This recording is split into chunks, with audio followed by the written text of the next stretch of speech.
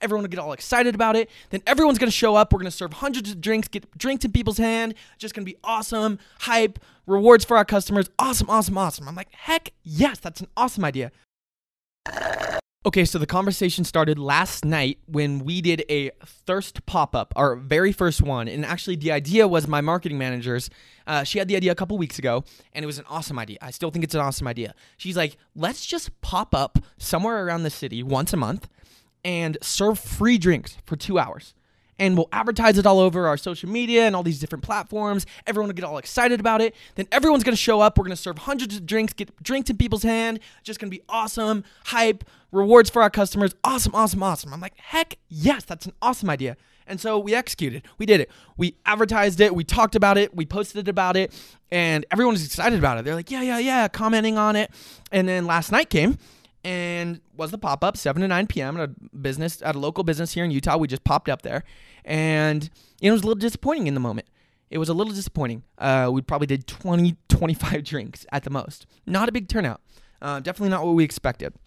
And it sparked the conversation of, hey, what's the ROI? What's the return on investment of something like this, of a campaign like this? And I got to telling her, I was making the point of, in order for something to be ROI positive, it has to exist in the first place. Meaning, if we didn't do anything at all, there would have been no chance for it to be ROI positive. And it got me even more back to the fact of being active as a business, doing things as a business, whether it's promotions, deals, anything at all.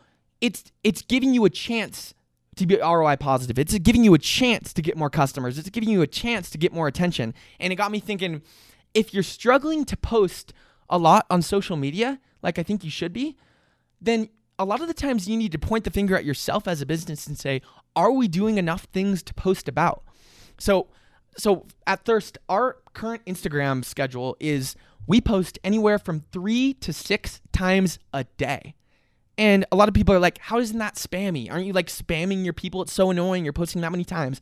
I don't think it's annoying as long as you have something to say. If every one of my posts was, hey, great day to buy drinks. Hey, cinnamon rolls look great today. That's not really bringing any value. That's not documenting anything cool. That's just saying, hey, buy my stuff, buy my stuff, buy my stuff. Us as a business, we're doing so many things to post about.